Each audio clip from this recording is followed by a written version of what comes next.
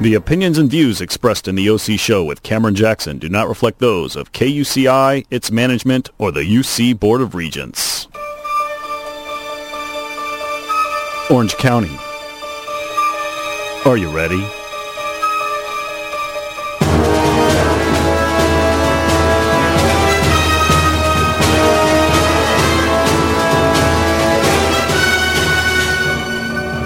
It's time.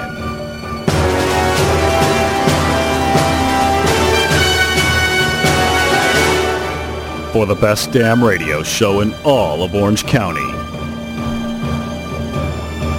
What's it called? The OC Show! Right here, right now, on KUCI 88.9 FM in Irvine. That's right, ladies and gentlemen. Once again, I sit behind the microphone of truth, telling you what really goes on in Orange County politics. And while there are three things that we can always count on, those being expensive lattes, expensive SUVs, and a biannual political persecution in the DA's office. There's always a fourth, too. Cameron Jackson, here every Friday from 5 to 6 p.m. Now sit back, crack open a cold one, and enjoy the next hour.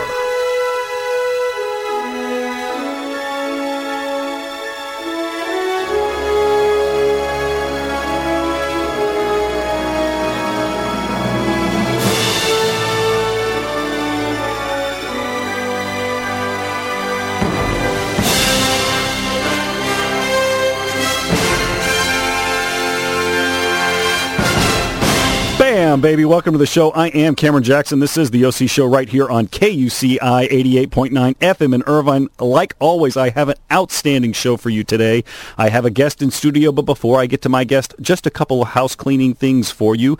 If you're just joining us and you want to continue listening once you get out of your car, which you will today for sure, go to KUCI.org, click in the upper right-hand corner.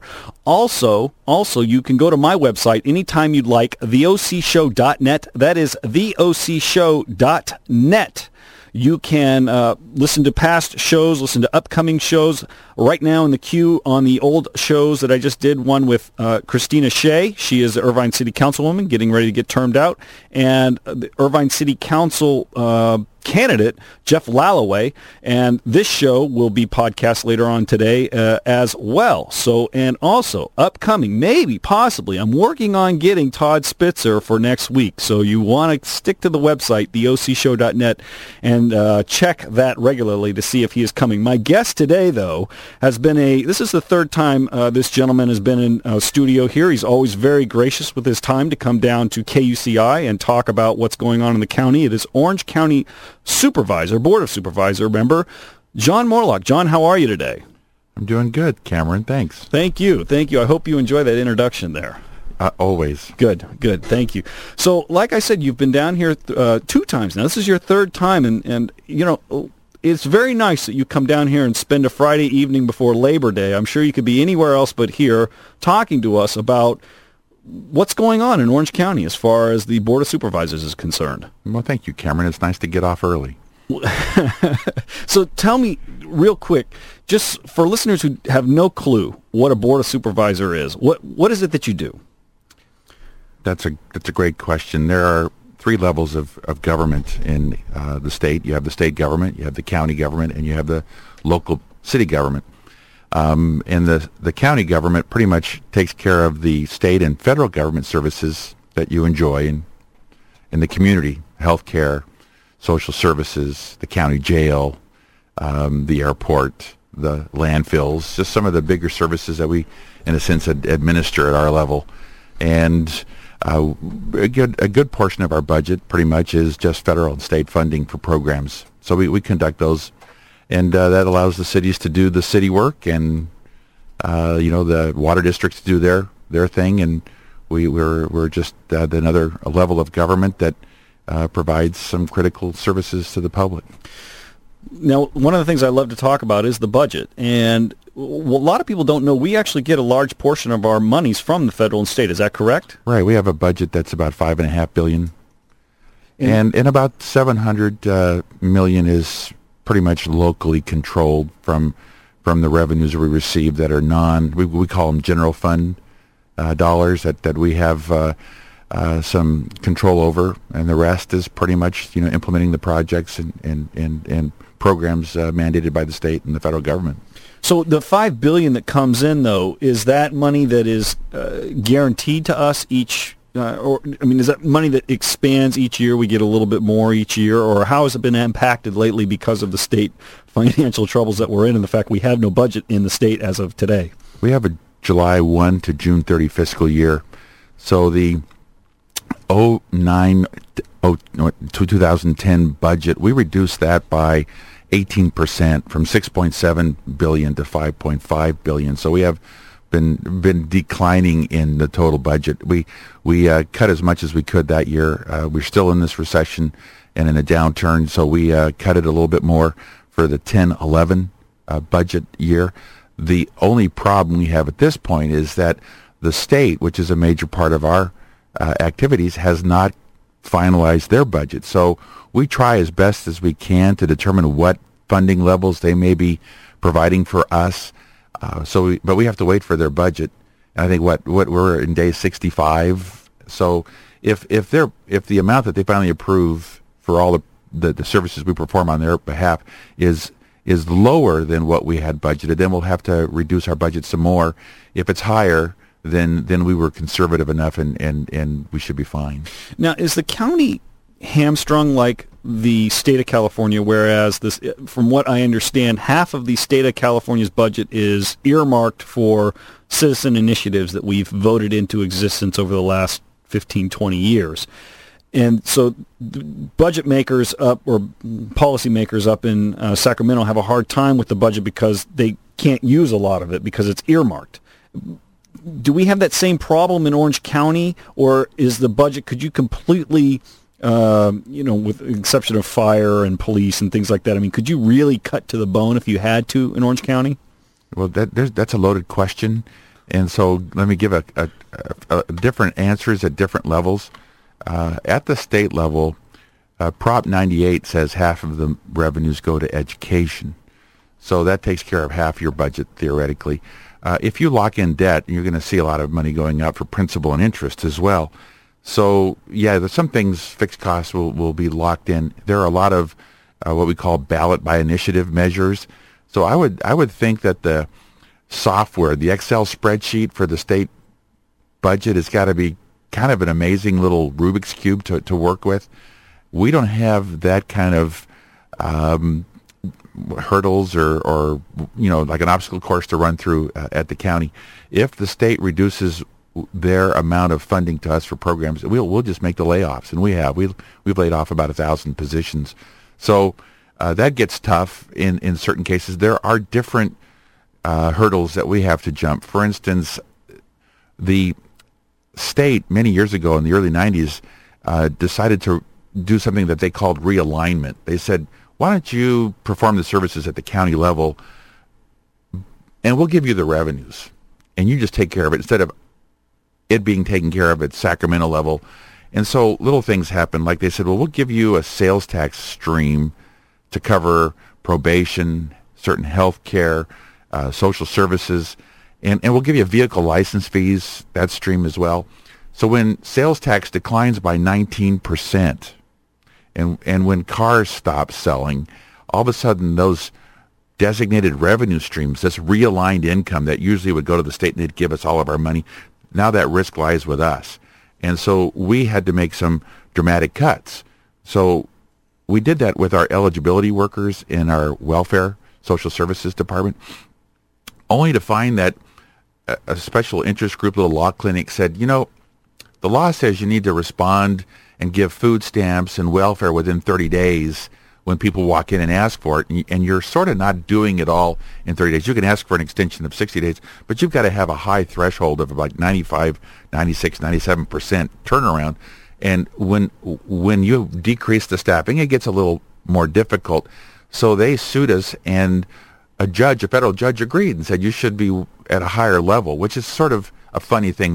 They're telling us what kind of levels we have to be at, but they're reduced the funding for us, and now we had to pay a couple $1 million to this clinic for all their legal fees, and if I don't comply, I could be put to jail, which is a real crazy obstacle course, or barriers or frustrations that we have to face. And that's one of the things that always strikes me, because the public always cries out and says, get rid of the social welfare programs, get rid of the social welfare programs. And believe me, I'm not one for all the social welfare programs that we have out there. But when you actually look at the budget, like, for instance, when you look at the federal budget, the federal budget and even the state budget, it's the small piece of the pie on that social welfare stuff. It's the retirements. It's the retirements and those types of entitlement programs that are killing us. And you have been at the forefront of trying to fix the retirement system that we've got going right now.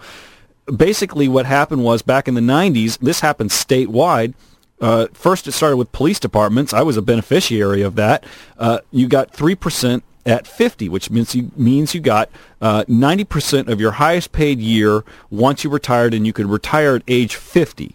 And many agencies before that were a much lower. It was maybe 2%?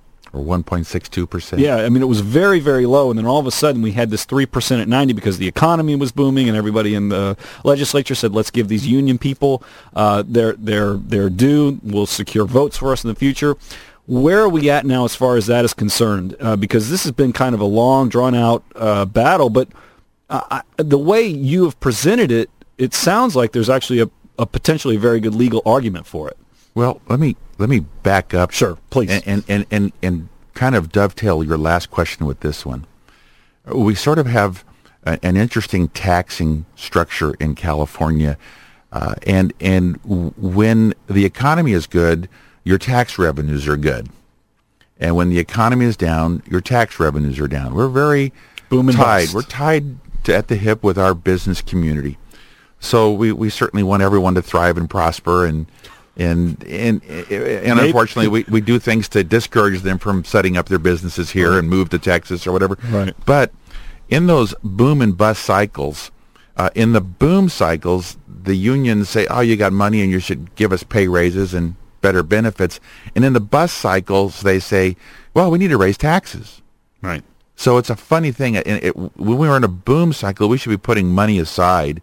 And we should tell the public employee unions, this is not your money. This is for the next downturn. This is for the next bust that we need to draw on. Because, when I talk about giving welfare benefits, I'm talking about mortgage company employees walking in suits and ties looking for food stamps. I mean, the time they really need us, we're out of money. And that's not right. And we're not seeing at the state level the kind of sensitivity to that. The employee unions in Sacramento are saying, you can't lay us off. We'll sue you if you give us furloughs, and we're even going to scream and do rallies around the Capitol if you don't give us pay raises. Is that they're tone deaf to what's happening in this state. Well, they should be happy and thankful to even have a job during this period of time. Absolutely, because really they have the ultimate job security. Yeah. And there's no two ways about it. So for kids on campus here at UCI, you want to go into government. Absolutely. This is the industry to used to be plastics, wink, wink. So in the last boom in the late 90s, we were experiencing equity returns of 20 to 30% a year. If you remember, we had the dot-com boom. Right. Everybody had to start some kind of company in Silicon Valley, and even without revenues, their stock was trading at multiples that were just unheard of. So a lot of people made a lot of money, including pension funds. So by 98, the buzzword was not what do we do about the next bust? What do we do about the next down cycle? And how much of our equity portfolio do we liquidate and then put those proceeds into bonds so we can kind of ride out any kind of bust and still be fully funded, which would have been the appropriate thing to do. But CalPERS, the largest pension system in the state, in the country, which is $500 billion in the hole right now. it's big, but I think there's only one other pension system that's bigger, and that's the Japanese postal system. So, if we're looking at the world, CalPERS is the gorilla, and 2/3 of their board are comprised of union representatives, and their union-backed board said, "My goodness, we're fully funded in our pension plan. We need to raise benefits." Well, no, you don't do that. You don't change formulas in the middle of the game.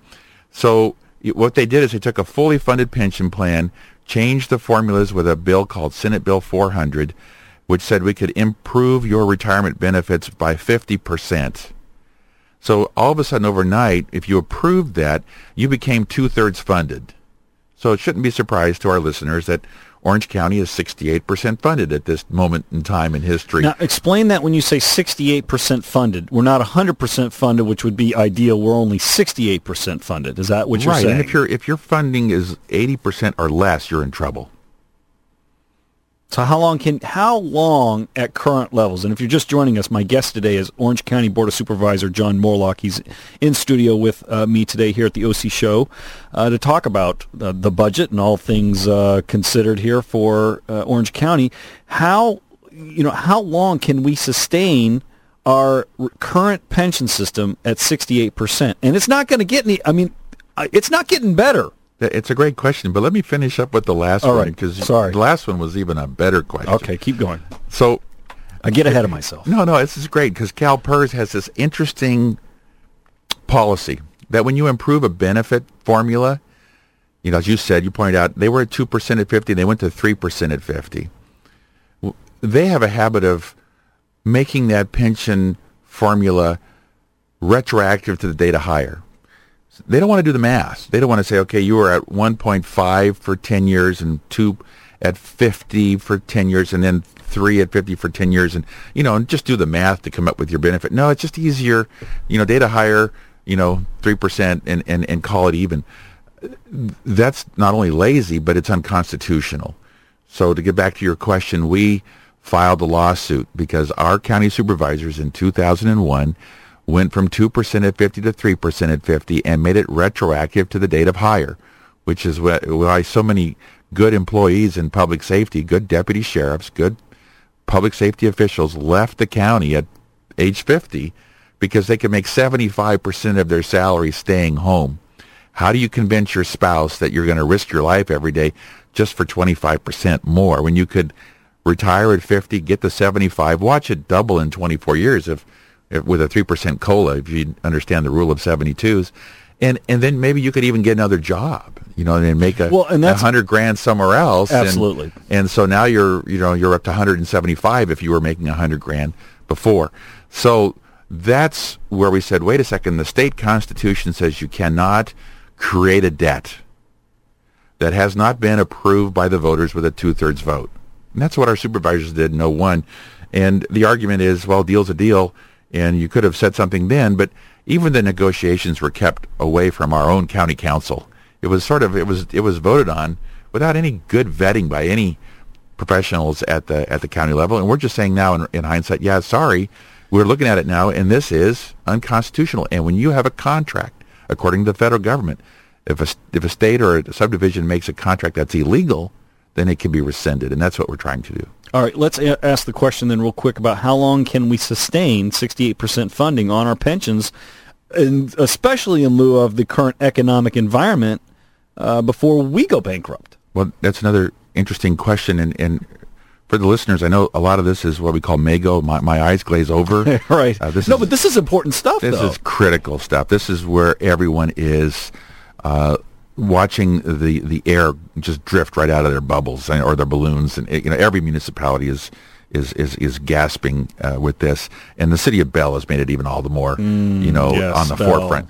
So you've got a pension system that's called a defined benefit, which says you get a formula at the date of retirement.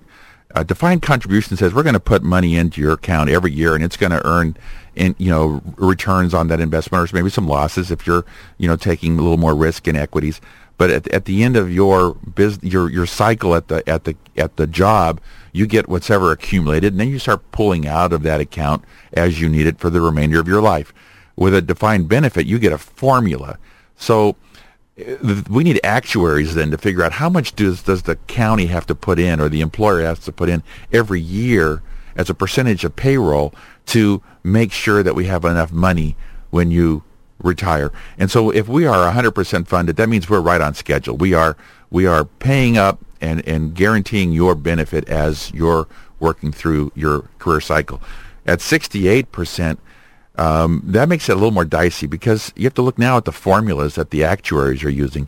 And one of the key formulas is, what is your assumed rate of return on your portfolio? And that's the portfolio for the county we're talking. For the portfolio for the county, or for the plan, it could be another city or county.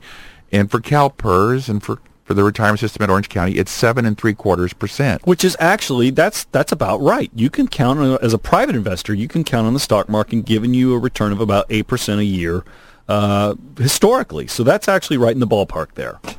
But the last 5 years, it's been an average of 2% a year in equity. So that kind of blows that all out of the water. Right. And your bond returns have been maybe 4% on the long bond. And most financial experts, including Warren Buffett, would tell you, you ought to use an interest rate assumption that's closer to what the bond yield is. So if we were to go from close to 8% down to 4%, our unfunded liability would double, literally, trying to make up for the lost revenue. So we're already operating at a rather high threshold. So if we don't earn 7.75% this year, then we're already behind by the difference. So we'll then have a lower funded percentage, theoretically, as you work out the math. They use a lot of smoothing techniques. They also have some, payroll, salary increase assumptions. And then we have another assumption that keeps moving, and that is what's your expected life expectancy? And so that's getting longer and longer. So we may be at 68%, but we have a high interest rate assumption. And it could be a lot lower than that. I mean, a study came out of Stanford, some grad students out of Stanford this year, and said, it's you just kind of hinted at it. CalPERS could be down $500 billion. Well, and here's the thing too, and I talk about this on the show regularly. When cops, they said, okay, we'll give cops these great things, this great pension plan, 3% at 50. Well, it used to be that cops would only live for maybe a year, couple years, 4 or 5 years after they retired, and boom, they would keel over, and you wouldn't be paying retirement anymore to them. Nowadays, you're seeing this even with Social Security and whatnot. We have people who are living if you retired at 50 as a cop, we could be paying for this person for 40, 50 years. Realistically, we could be paying for that person for the next 40 or 50 years, and they're not producing a single cent for us. And many of them move out of the state and spend their dollars not even here in the state of California, but in Oregon or Idaho or wherever else cops like to go when they get off the trail. You're nodding yes. See, but see, this is the problem, though, John. What do we do? I mean, because we have the unions over here who play all these games and say, "Oh, woe is me. We're going to lose people, and the teachers won't be able to teach, and the cops won't be able to cop, and the jails won't be able to jail." I mean, they give us all these sob stories and this end of the world crap. But really, I mean, we are at the end as far as the budget is concerned. I mean, what are the Board of Supervisors doing to kind of counteract these forces that are coming at them? And sometimes you just kind of have to fold your arms up and you have to say, listen, that's it. Game's over, buddy. The gravy train is done.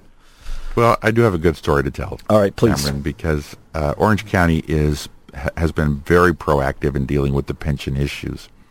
And in fact, we're probably a model for the rest of the state. In fact, what we've just recently accomplished, Arnold Schwarzenegger, our lame duck governor, is trying to do before his term expires in a few days.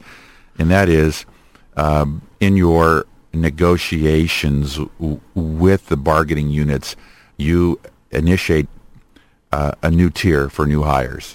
This is about the only practical solution for most defined benefit pension plans, it's very difficult to go and do anything retroactive. Or change things rather dramatically inside the plan. It can be done. The private sector has done it, but we have not seen a government model yet. Would love to be the first, to freeze a DB plan and convert it to DC, but it all has to be negotiated. We cannot, according to state law, and not to bag on the unions, but they have done a wonderful job of making sure all the laws favor their activities. They have thought things ahead of us 5, 10, 20 years. So we've been able to get new tiers for new hires at lower formulas. Now, that means the pig still has to go through the python, but it is a start. We have also done the retroactive lawsuit, which is now in the appellate level. We're waiting for 3 judges to be selected, and we've already gotten 4 great amicus briefs in our favor, and the deputy sheriff's union who are suing over this issue has only gotten 1, and that's from a gentleman by the name of Jerry Brown, who just happens to be running for governor and kind of doing it with union help. It's wink, wink, interesting. Right. What a coinkydink. Anyway, in November of 2008, and I don't know if I've been on the show after that date, but we had a Measure J, which 75% of Orange County's voters agreed to, I do which remember said that one. If you want to negotiate better retirement benefits for your bargaining units, then you can do that, but it will not become effective until the voters vote to approve it. I was for that one. So that's a nice safety valve. So what that means, Cameron, is we have now negotiated lower formulas for new hires. If those people ever come back and say we want a higher formula, we say, fine, take it to the voters. So I think we've kind of got that in place. Measure J was a great idea. It did well. Ventura County, which has 3 Republicans, 2 Democrats on their Board of Supervisors, just had it on their agenda a couple months ago to put it on their November ballot for this year, and it lost 4-1. They just, they're just so scared of the power of the unions. And I've been sort of lucky. I thought for sure in June of this year I'd have somebody running against me fully funded by the unions, like Sean Nelson is facing in the 4th District. So maybe because of trying to do the right thing and being recognized for it, maybe they saw the polling data and thought it would be just a waste of money to run somebody against me. I'd like to think that anyway. But we've done a lot of things here that other counties are now looking at, and we're the model. It'll, but it's going to take time. This is a long-term problem that doesn't have a short-term solution other than, bankruptcy, which, hasn't been fully tested like in the city of Vallejo or anywhere else. But I don't think that's something we need to experiment with here in Orange County quite yet. Well, at least not again. Yeah. If you're just joining us, my guest today is Orange County Board of Supervisor John Moorlach. We're going to take a quick break, and when we come back, let's talk about Todd Spitzer, because you had a little interesting foray into the Todd Spitzer firing. You had nothing to do with it, but we'll do that when we get back. You're listening to KUCI 88.9 FM in Irvine. This is the OC Show with me, Cameron Jackson.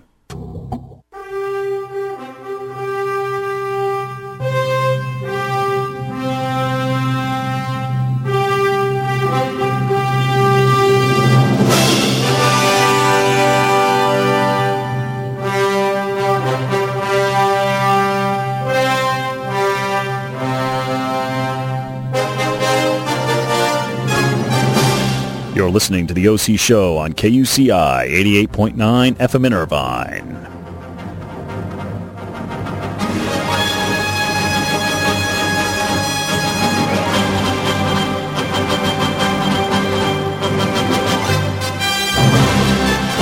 Just remember, ladies and gentlemen, Cameron Jackson, he's your Superman, baby.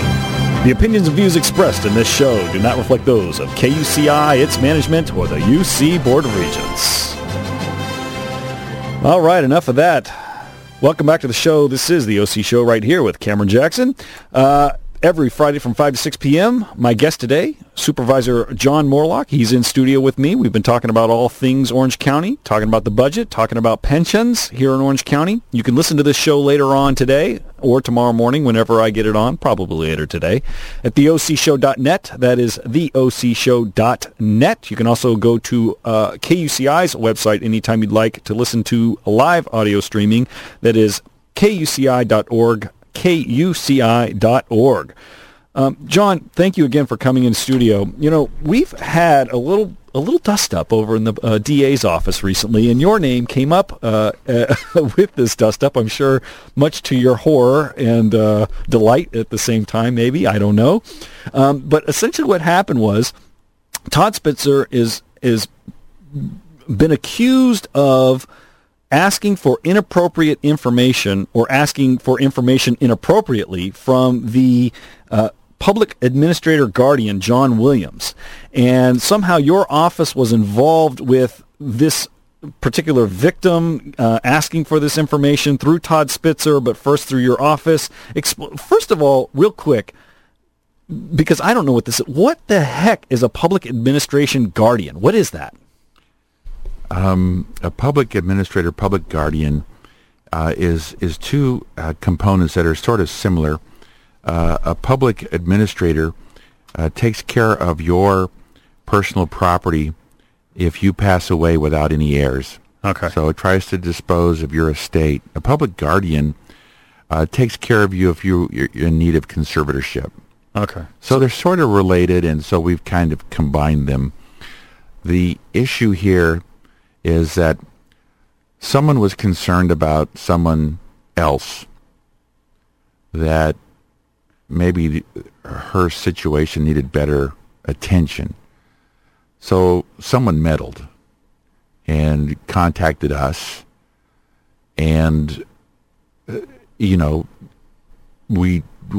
try to figure out all this, the situation, and we contacted politely the PAPG, the Public Administrator, Public Guardian, only to be told we're taking care of it, and because it's a confidential matter, we don't think you have to do anything else. So we emailed, and this hasn't been made public, so I have to be careful. But my chief of staff, well, Frank Mikadite's already hinted at it, but my chief of staff just wrote this taxpayer and said we can't do anything about it. Don't bother us anymore. It's being taken care of, and just leave the supervisor alone. In a polite way. Right. But I mean, once there's nothing you can do, there's nothing you can do. But if you're not a relative, just Right. Got it. We appreciate everybody trying to jump in and save the world. We appreciate that. So we're finding that this taxpayer may have even contacted another supervisor's office to try and shake it up, and this taxpayer is like a heart attack. Like, you got to do something right now, and blah, and people are dying, and blah.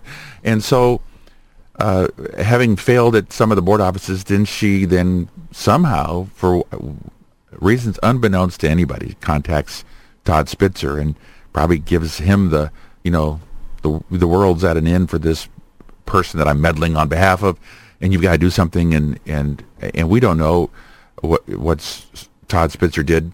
I don't think he needs to tell anybody that he's a former supervisor or a former assemblyman. I mean, we all know who Todd is. I mean, unless you just moved into the county, right? So an employee gets a phone call. You don't have to throw your weight around. Just say, hey, get me to, the top of the food chain, and So the memo that was now apparently sent out by John Williams, our elected PAPG, to DA Tony Rackauckus was actually printed on a Saturday when Todd was fired on a Friday. So it's really strange because the chief assistant to the PAPG is now engaged to the DA, Tony Rackauckus. So it all gets to be real interesting, and whether they thought that this would be something they could use to, somehow get rid of Todd. Maybe they didn't know that others were also dealing with the same taxpayer and working with I don't know. I can only speculate. Yeah. But by all reasons, that in and of itself seems to be a very weak reason to terminate somebody. Well, I've said it on this show, and I've in the circles I run in, we've said it many times. There was no way on God's green earth that Susan Schroeder was ever going to let Todd Spitzer become DA, and that's the hands down bottom line. I mean, that's the truth. And I can't speculate on that either. So that's why I do it for you. You are the you are the host. Yeah. But she's certainly making some strong comments in the press. But what's fun and funny that you ask. Todd is a very intense, aggressive young man as well, and he has plans, and so it could be awkward to have someone who sort of assumes he's the next DA, working around the department. I don't know. Yeah, I don't know what's going on now. Is in there? If he wanted to run for supervisor, is he eligible to run for supervisor? He lives in the 3rd District. The county has a term limit restriction of 2 terms. It doesn't seem to say it's for life. So yes, I would assume that if he wanted to run for his old seat, now occupied by Bill Campbell, that he could do that in 2012. Now, that brings us to another subject, a nice little segue here. And if you're just joining us, my guest today is John Moorlach. He's an Orange County Board of Supervisor member, elected official. Term limits, that's something that I'm kind of coming around on as far as I used to say we should have term limits, and now I'm kind of come around to, well, I don't think term limits are maybe such a good idea, but if you want to have no term limits, then you got to get rid of gerrymandering. And you just have to, draw squares, and that's it. We can't have the craziness that we have as far as that's concerned, where we have safe seats.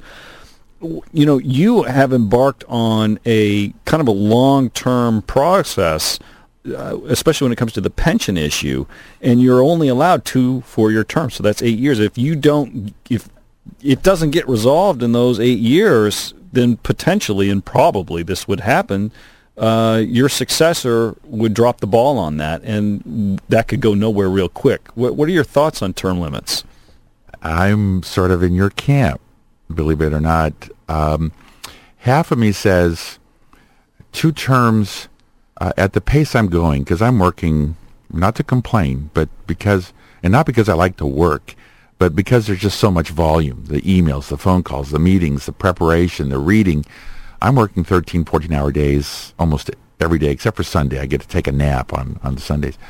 So half of me says, boy, I'm glad I've only got 4 years left so I don't kill myself here at this pace that I'm going.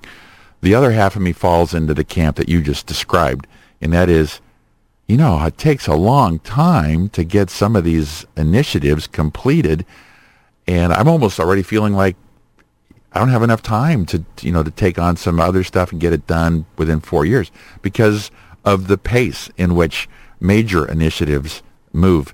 And I came here to push major initiatives. You can tell that just on the pension, the Measure J, the negotiating, the retroactive lawsuit. I mean, we've just done a lot of things, and I did it the first 4-year term thinking I'm only here 4 years. Let's go as much as we can. So I'm sort of thinking, is 8 years really enough to get it all done? And so maybe there's got to be some balance in there somewhere. I appreciate the fact that we had a Willie Brown, in the assembly that kind of ran the place for year after year after year after year. But you have that rule of unintended consequences, that you fix one problem only to create new ones. And now you've got staff that kind of run Sacramento. And I don't know how an assembly member gets anything done in 3 terms or 2-year terms, 3 2-year terms, and then you're out. And I don't know how you'd even want to take on an initiative that takes a length of time, and you're only going to think current, just like a business owner or maybe someone that runs a corporation. They're just going to say, what can I get out of it right now and get the bonus exactly and scoot out, as opposed to what's going to be good for the state 10, 15, 20 years down the road. And I think it's even worse than that, John. I think it's that people think, what is it going to do for me for my next stepping stone? Right. When you're termed out, you say, okay, what do I do next? Right. And what it does, and another unintended consequence, is what it does, it doesn't bode well for good relationships.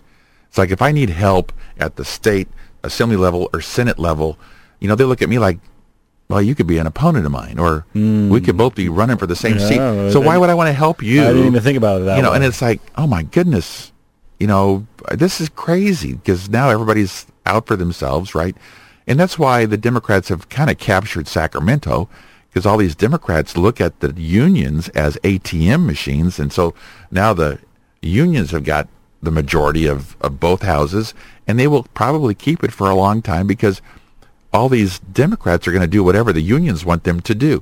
So we'll never see changes in pension reform in the legislature in Sacramento, which is a long-term solution. We're not going to see it. No, we're not going to see it at all. And so we've tried on the initiative process, and that hasn't worked with 2 attempts. So that's why I'm saying maybe Orange County is at least taking the forefront and doing it at the negotiating table. And so we're incrementally getting things done. But the next step is we've got to do something even bigger with pensions. We really do. And we have to show our employees, those that vote for their union boards, that they probably won't get a pay raise for 5 to 10 years because of the escalating costs of these employer contributions to the pension plan.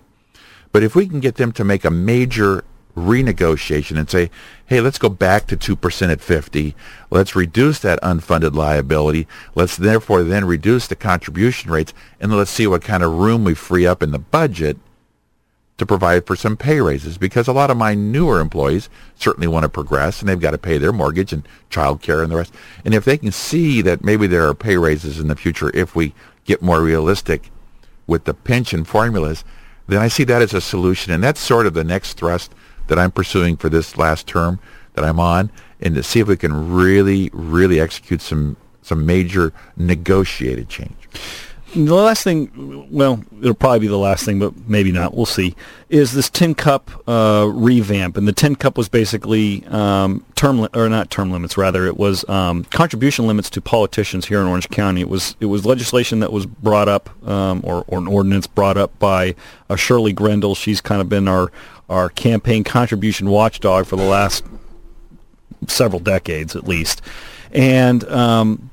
One of the things, there was a board that was set up, to a commission to set up to look at what our current campaign limit is now and whether or not we should increase it or get rid of it altogether. And remind me what the final was on it. But one of the things that I do remember about it was that many of the people who were on the commission had a vested interest in seeing that campaign contribution limits were either gotten rid of or added on to, because their businesses, like Adam Probolski and John Lewis and whatnot, these gentlemen make their money from campaign contributions that they use for their candidates. So discuss for me what was the end game, or not the end game, but what was the outcome, and what your thoughts are on having those types of guys within the commission, because it just doesn't look right to me on the surface when you have those kinds of guys sitting on that kind of a commission. Well, first let me disclose that in 2008 I was chairman of the board, and I established that commission. And I requested that each board office select their appointee. So the Adam Probolskis and the John Lewises were selected by my colleagues. Now, have you ever had Shirley Grendel on your show? Yes, I have. Well, not one board office really wanted to deal with her. Yeah, I understand. I took the risk. Shirley is not happy with me because I call her prickly. And she's prickly. She's like a scorpion. I mean, she can be real nice to you up front, but if she doesn't get everything she wants, she'll just sting you on the back. So she's not a pleasant person to work with, in spite of some of the good things she's trying to do. We have a campaign limit, thanks to Tin Cup, on contributions. There are some counties out here that don't have contribution limits, but they have interesting problems too. Like San Bernardino, I talked to one supervisor and said, what's it like not having campaign contributions? And he said, well, gee, I had one developer gave me $100,000. I said, whoa, that would take me like months to raise 100, literally in phone calls and with our campaign limitation and trying to, raise the fundraisers and, do all that. You got just one guy doing that? That would save a lot of time and a lot of headache. So, but San Bernardino County has a lot of bizarre stories coming out of it too on what happens there. So I could probably argue campaign finance on both sides. I mean, just like term limits, I could probably debate it on both sides. But surely, if you're going to talk campaign finance, then you got to have the Adam Probolskis and the Senator Lewises on this on this committee because they're the ones that play in it. You don't get doctors or plumbers. You get people that understand campaign finance. This is being done at the state level with the FPPC, the Fair Political Practices Commission as well. You get people that understand what this industry is all about. And they know how important it is to self-regulate and to prevent abuse. But if you look at Orange County, I mean, in spite of what Shirley may feel about Tony Rackauckas, our DA, I mean, can you point, to me some corruption that has occurred that hasn't been remedied? Well, specific. Mike Corona, he wasn't remedied. He had to be remedied by the feds, not by Rackauckas. But that was just incest. There, they weren't gonna touch. Well, Mike why don't you Corona. tell me what he did?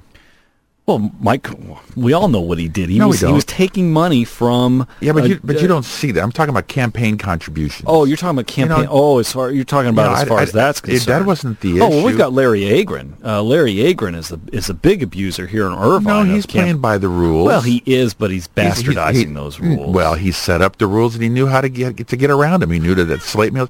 This boy puts on ballot initiatives every time he's up. Well, but they've actually this is so simple. What they've actually caught him though.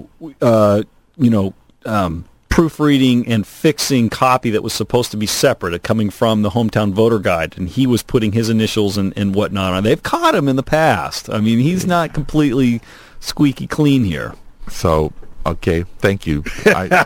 But we tried to get a good look by industry experts, right, on what we could do. We came up with about 10 things that everybody agreed on, because Tin Cup is not good, not perfect. I mean, it's got lots of flaws. It's got unconstitutional provisions.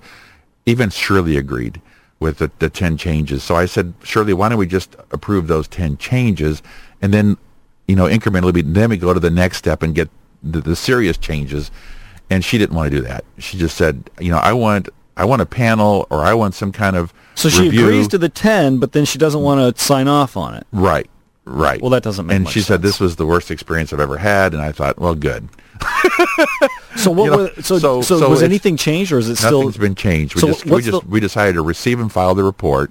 We said, if you ever pick it up again in the future, then here are 10 things that definitely have to be put on the ballot to fix Tin Cup, and then here are about the 5 areas that you need to really have some good public debate on whether or not they should be approved or not. And one of those would be some kind of oversight panel, because Shirley's argument, and obviously yours, is that our DA isn't going after political corruption. No, I agree with that. Yeah, he doesn't go after political corruption. So unless it's George Jaramillo, then it's okay. What about?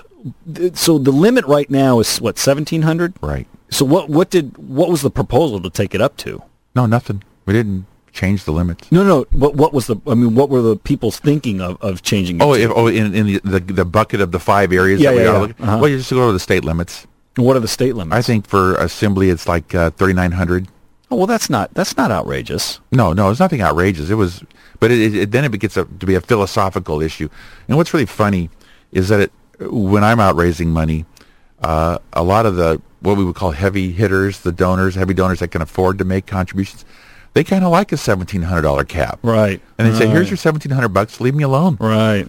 Done. Right. Yeah. And you ran unopposed last time. Were you out fundraising just in case somebody ran against you? Yeah. Before the closing period, the filing period closed. Oh yeah, absolutely. I was raising money, but I'm kind of blessed. When I ran 4 years ago, I actually did direct mail. I raised an incredible amount of money just from regular residents here in the county, that understand what you're talking about and what needs to be done, and they just sent money that, from people I don't know, who I am very appreciative of.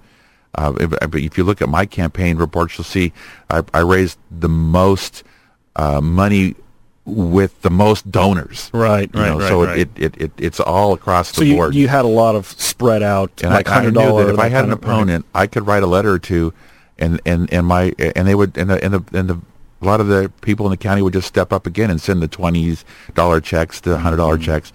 Getting a $1,700 check, that's sort of cool, but it's not the norm. And you're right, because I've looked at these campaign finance reports, and it's very rarely that you see a whole $1,700 given by one person. Very rare. It's mostly like hundreds, 500, here and there.